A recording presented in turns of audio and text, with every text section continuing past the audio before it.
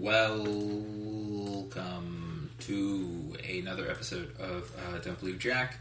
It's me, Jack Michelle. I'm here, present. Note that I'm present, and I'm doing groovy. I hope you are doing groovy as well. A lot of stuff is bubbling up, and yeah, I hope things are going well.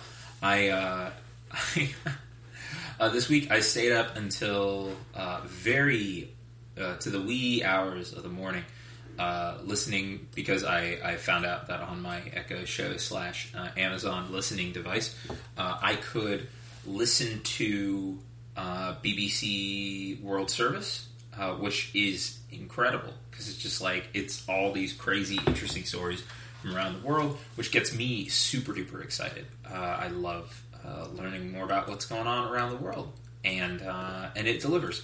Like, literally, it was like, I went from a story about like Hong Kong protesters to a music festival that's going on in the UK, and an interview with like a former child soldier turned rapper, to just everything. It was crazy, and I was so excited, and sort of like, to use Ruth Bader Ginsburg's terminology, turned on, not sexually, but just physically turned on by it all, that I couldn't go to sleep. I was just like, oh my god, this world, it's incredible. It's like full of all these amazing things.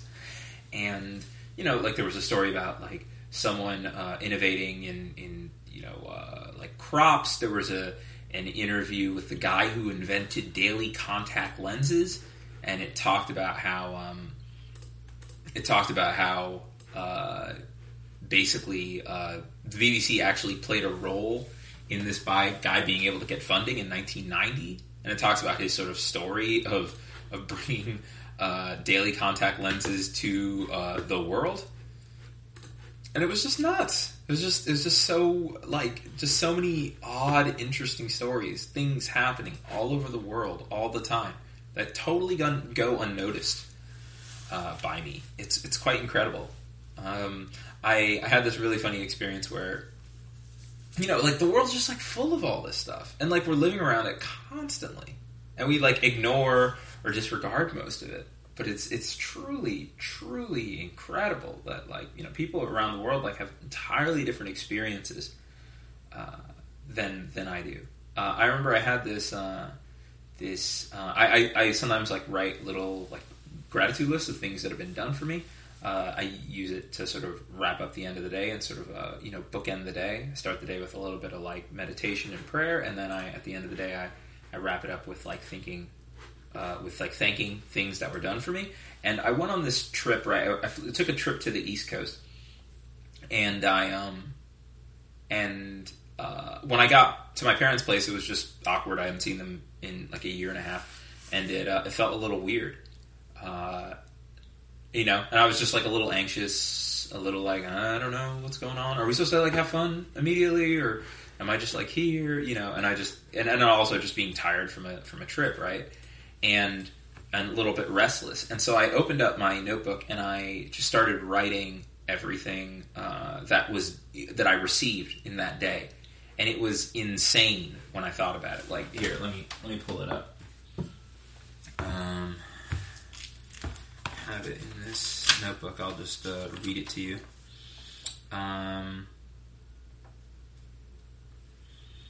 What did I receive? I received a airplane ride. You answer 3 questions when you do an icon. You answer 3 questions. So one of them is, what did I receive? What did I give? And where did I cause difficulty? And it just, in terms of what I received, I wrote airplane ride. So that means that you had to have like a crew. You had to have pilots who got trained, the people who support those pilots, like their family members, the crew, the ground crew that serviced the airplane, the airline for having the airplane, the stewardesses, and the stewards. I don't know what you call them these days. The airplane attendants, and all those people and their families, and I got because I was in a seat that one of the airline attendants said was bad. She gave me a complimentary sandwich. The sandwich was delicious. That sandwich was made somewhere. Someone baked that bread. Someone picked the lettuce. Someone picked the tomatoes. An animal, a turkey was killed so I could have the meat. It was just, I just thought about it. It's just all those things. On the plane, I watched a Trevor Noah special. Trevor Noah had to write all that material. A team of people had to record the special for him. The audience provided laughs and context. There were lighting people, there were music people, there were sound people, there were recording people who created this special. Because of Netflix, I was able to get it on my phone. I have a phone because smartphones became a thing because of a team of designers. Samsung made my particular one, but then Steve Jobs made all of these, he sort of started smartphones, and that can happen because of the internet. Also, on the way to get to LAX from my place, I took the train to a bus to the airport. So I had to get on that train. There was someone driving the train. There was someone driving the bus. There was someone who took my money for the bus. Someone checked me in because of my phone. I could look up, the transportation directions from my place to the train station to the bus. I also was able to pull up my ticket on my phone. When I was on the plane, I listened to music from Spotify. The music was recorded by, the artist, and Spotify aggregated it and gave me a way to store it offline. I was reading a book from the library on the plane by Gabor Mate. When my brother picked me up, first of all, my brother drove out to National Airport to pick me up. When I landed in Virginia, he picked me up in our parents' car. When I got home, when I got to my parents' house in Virginia, my parents gave me food and water and offered me stuff. I watched a little bit of soccer with my dad that was delivered through Verizon. I watched a fight video, a boxing match video on all the best fights, which is hosted on YouTube. Just all that stuff, just all the things that I got were pretty incredible, and it's totally connected to all these other things around me. So I don't know. It's just those experiences. I feel like they're connected for me, at least for me. It's if I listen to something like BBC Radio, it's I think about, what's going on around the world, right?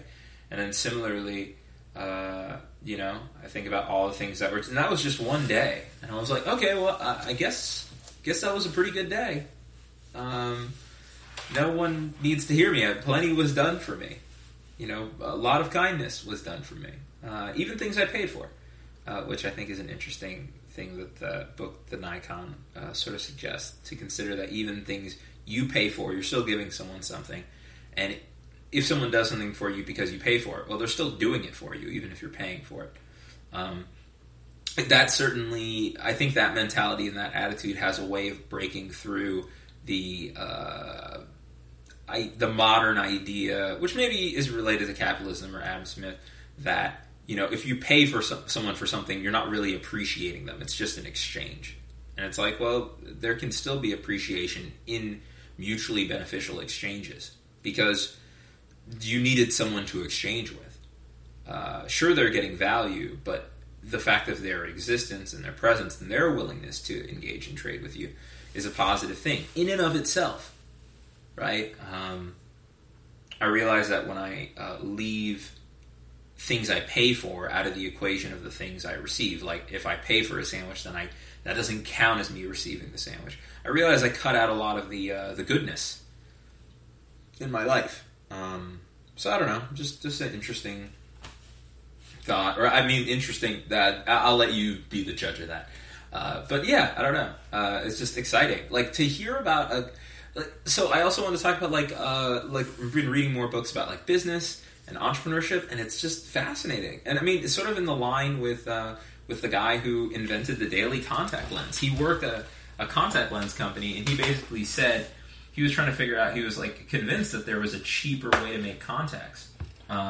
And, you know, basically proposed it to the executives at the contact company he was working at, and they were like, we don't think this will work, and B, if you create daily contacts, we won't be able to offer cleaning supplies. We're going to lose a lot of money there, because that's how we make a lot of our money. And so he quit. He decided to quit and started a production process, not a factory, but like simply started experimenting with contact lenses and saw if he could make them cheaper and cheaper and cheaper. And he spent like 2.5 years on this. It took him much longer, I think, than he expected. And he couldn't get any funding or interest initially. He presented to places, people really didn't believe in the concept. Because at that time, apparently, making a contact lens cost like £50. And he was able, after checking his calculations, he was able to make like a contact lens for, I think he said 40 pence. Right? So it's 0.4 pounds. Like, and when he first did the numbers, he was like, he rechecked it because he was like, it cannot be that cheap. I must have made a mistake in my calculations. But he didn't.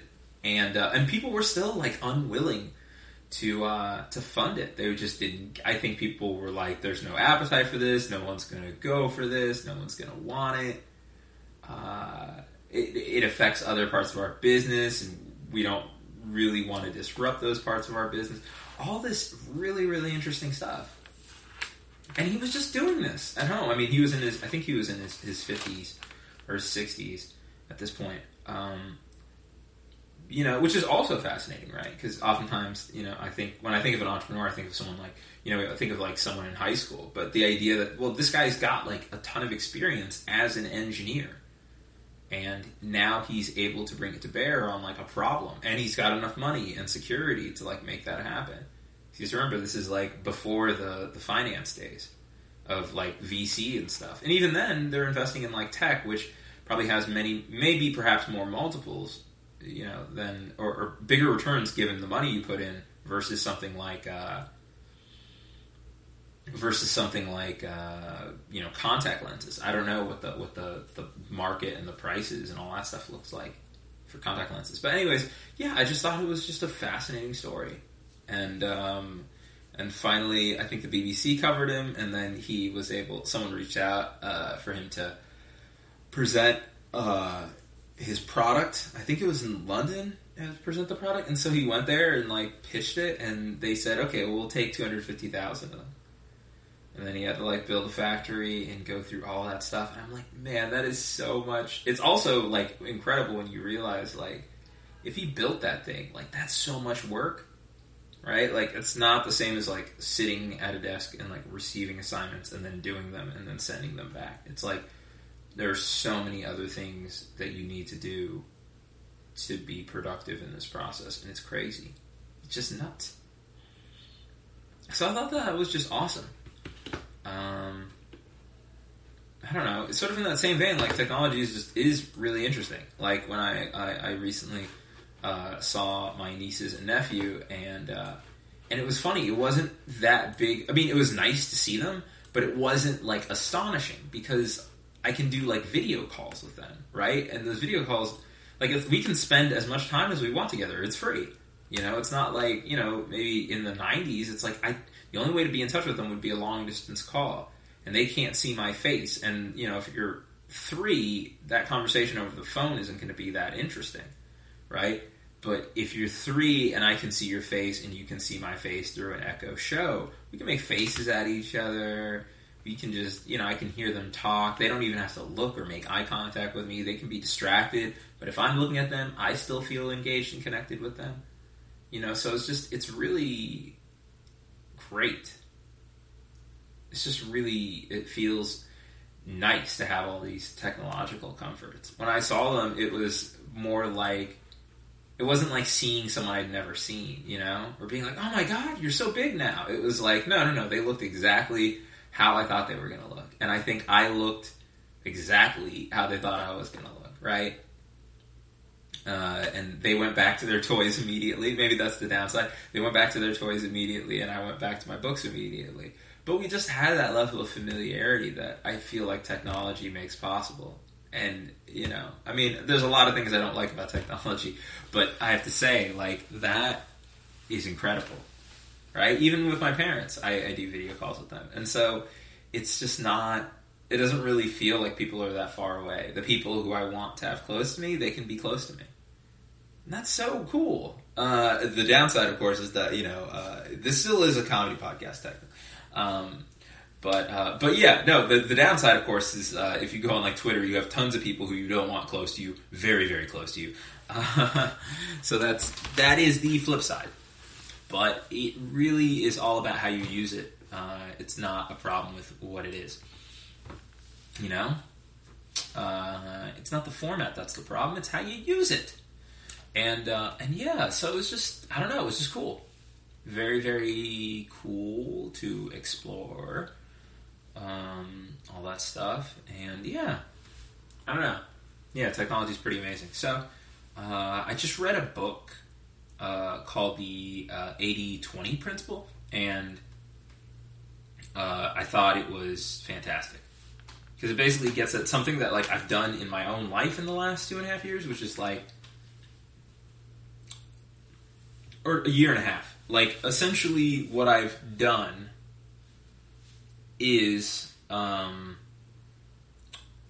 like, have been looking, I basically have been working this, like, this program, and in it, you're essentially looking at, your life, and, like, how it works, and it's, like, systems, and, it's, like, I guess what I'm trying to say that basically I learned is I was just not using my time effectively. Like, I was not necessarily around the people I wanted to be around. I spent way too much time on things that I really weren't important to me. And I think that this book basically gets at the same idea. So the core idea is that, 20% of your time produces 80% of your joy.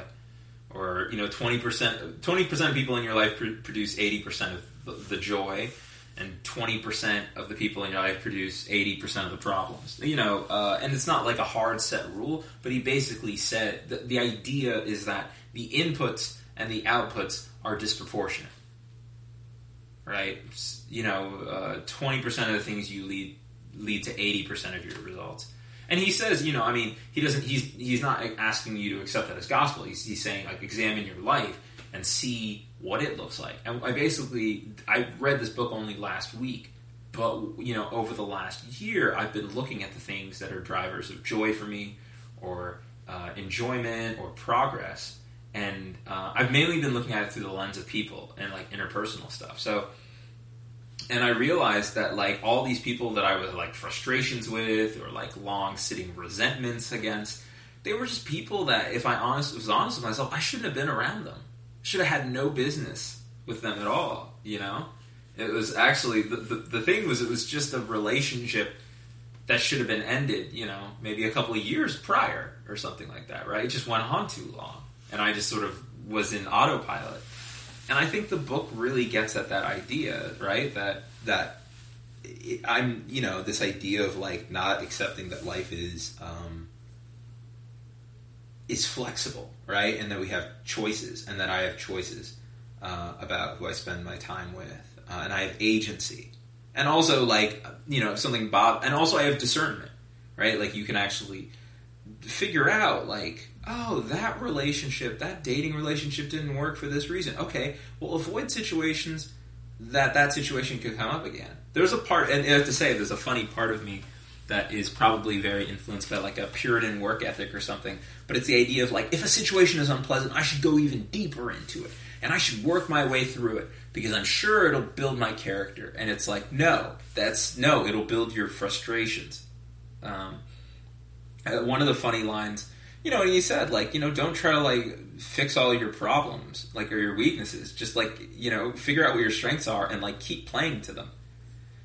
Which is a funny idea, right? Because I feel like self-improvement culture can suggest that message. Obviously, this book it's a business book. He was a former consultant at Bain and Company. He was a BCG. So it is a business book, but it's also just a book about like the person. And honestly, it was better than pretty much any self-help book I've ever read, and I have read quite a few of those. So yeah, I don't know. I can't recommend that book enough. It's pretty fun. It's a pretty short read. But yeah, just being efficient with stuff was interesting, I guess. I really like some of these business books, not even just for my own like career, but I realize like a lot of these concepts or ideas are applicable in totally different areas of life, which is dope. Which is like honestly like really, really good to see. And you're like, oh, this is why people read all this stuff. And also I can see that like, the joke I used to make was that like business books are like self-help books for people in suits. And, I said that sort of mockingly, but I think it's true. And I think that in a lot of cases they're better. Not all of them. I'm sure there's lots of bad business books out there. But I will say the ones that are good and that I've read are very, very good. Very, very good. So I can't really recommend those enough. And also, right, like, in a lot of cases I think these books are good because there are practical scenarios where people are able to test these ideas. There's a few self-help books I'd recommend, but really not that many. I'd recommend a lot more like history books and a lot more business books in the diet of someone who's trying to figure out their life, which includes yours truly.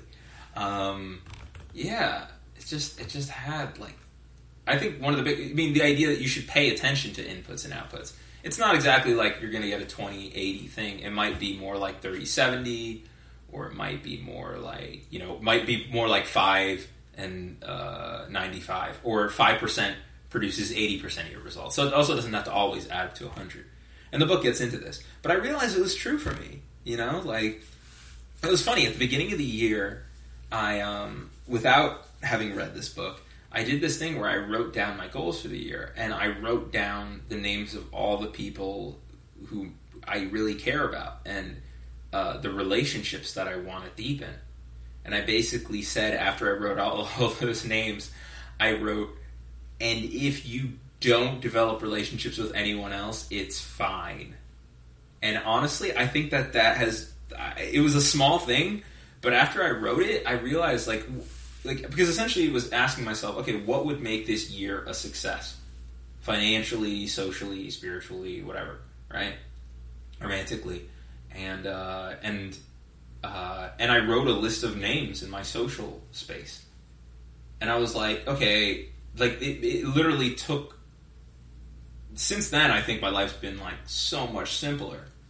Because I realized, I'm like, oh, I don't need... Like, if I meet someone new, I don't need to make them my friend. I don't need to convince them that to be my friend. If we become friends, great.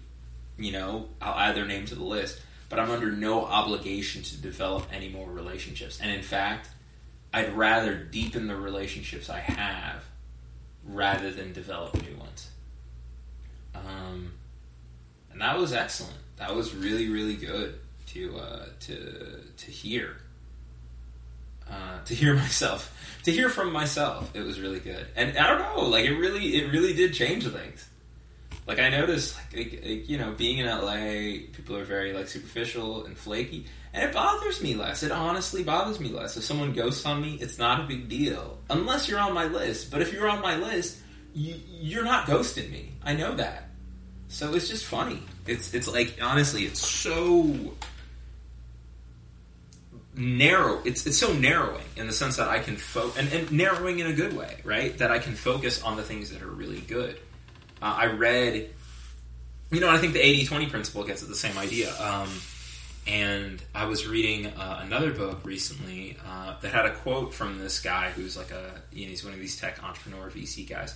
But he said, I pick my friends. He basically said, this is his take. You can disagree. But I like the sentiment. He's basically said, I don't like to be friends. If I'm constantly finding myself in arguments with someone, I don't want to be friends with them. It's basically what he said. Because he's basically said friendships are like compounding interest. Right? Like, at first the returns aren't that big, but the longer you go, the returns get bigger and bigger and bigger and bigger and bigger. And he's basically like, if I get into a relationship with someone where it's like a disruptive and very jagged relationship, right? Like, that messes with my returns. And, you know, it's not, so, right, it's all about quality, not quantity. I just thought that was a really great point, that it really is, like, friendships really are like compounding interest. You know, I've been talking with, like, some friends, some people from college about stuff, and I realized, like, they know me on a very deep level, and they'll do things for me. They'll make time to speak with me that other people won't, right? And so I have to choose people who are, I mean, that sounds terrible. It's not really terrible to say, but you have to choose people who are, like, good resources, like, good value, and that's not even cynical. Like, you know, one of my best buddies, whenever I talk with him, like, I just feel so excited, you know what I mean? Like, I just want to jump up and down. I'm full of energy after talking with him, right? And some of the people I had to sort of let go out of my life, I realized, like, we were getting into arguments, they would blame me for stuff, you know, and they'd go on about, you know, how this is terrible and that is terrible.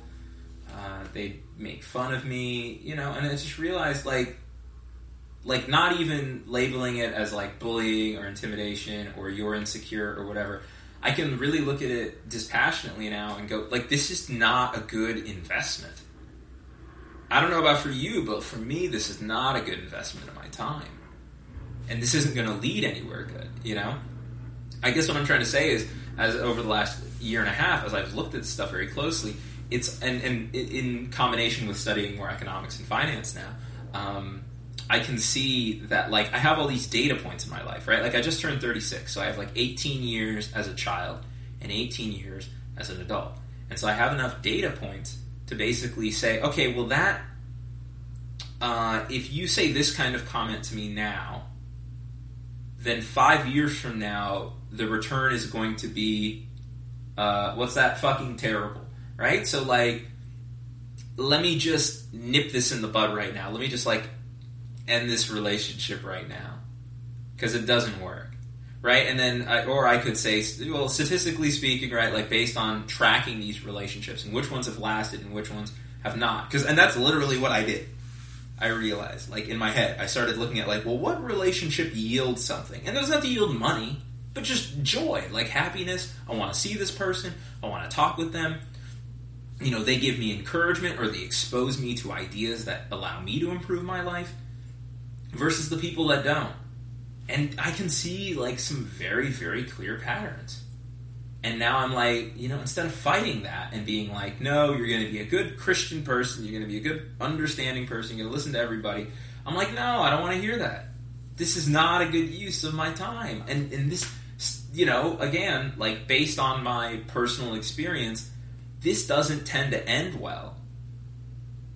You know, once you start to see stuff like that, it's like, it becomes very, very easy to drop things that aren't working. Whereas my tendency in the past is, if something's not working, I just need to figure out how to make it work better. And now I have enough, like I said, I have enough data in my life of being like, I spent 18 years trying to make things that didn't work better. You know, more than that, to be honest, right? So, like, if it doesn't work, just let it go. And focus your energy on the things that do bring you joy and happiness. And that's what I'm trying to do now. And it's pretty neat. So it was something I was already doing intuitively, but, you know, to also see it sort of articulated in this book is a really, really great point. So, anyways, I should get going. This is going to be a short episode. Gotta head out.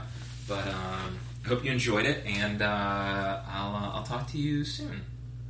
Bye!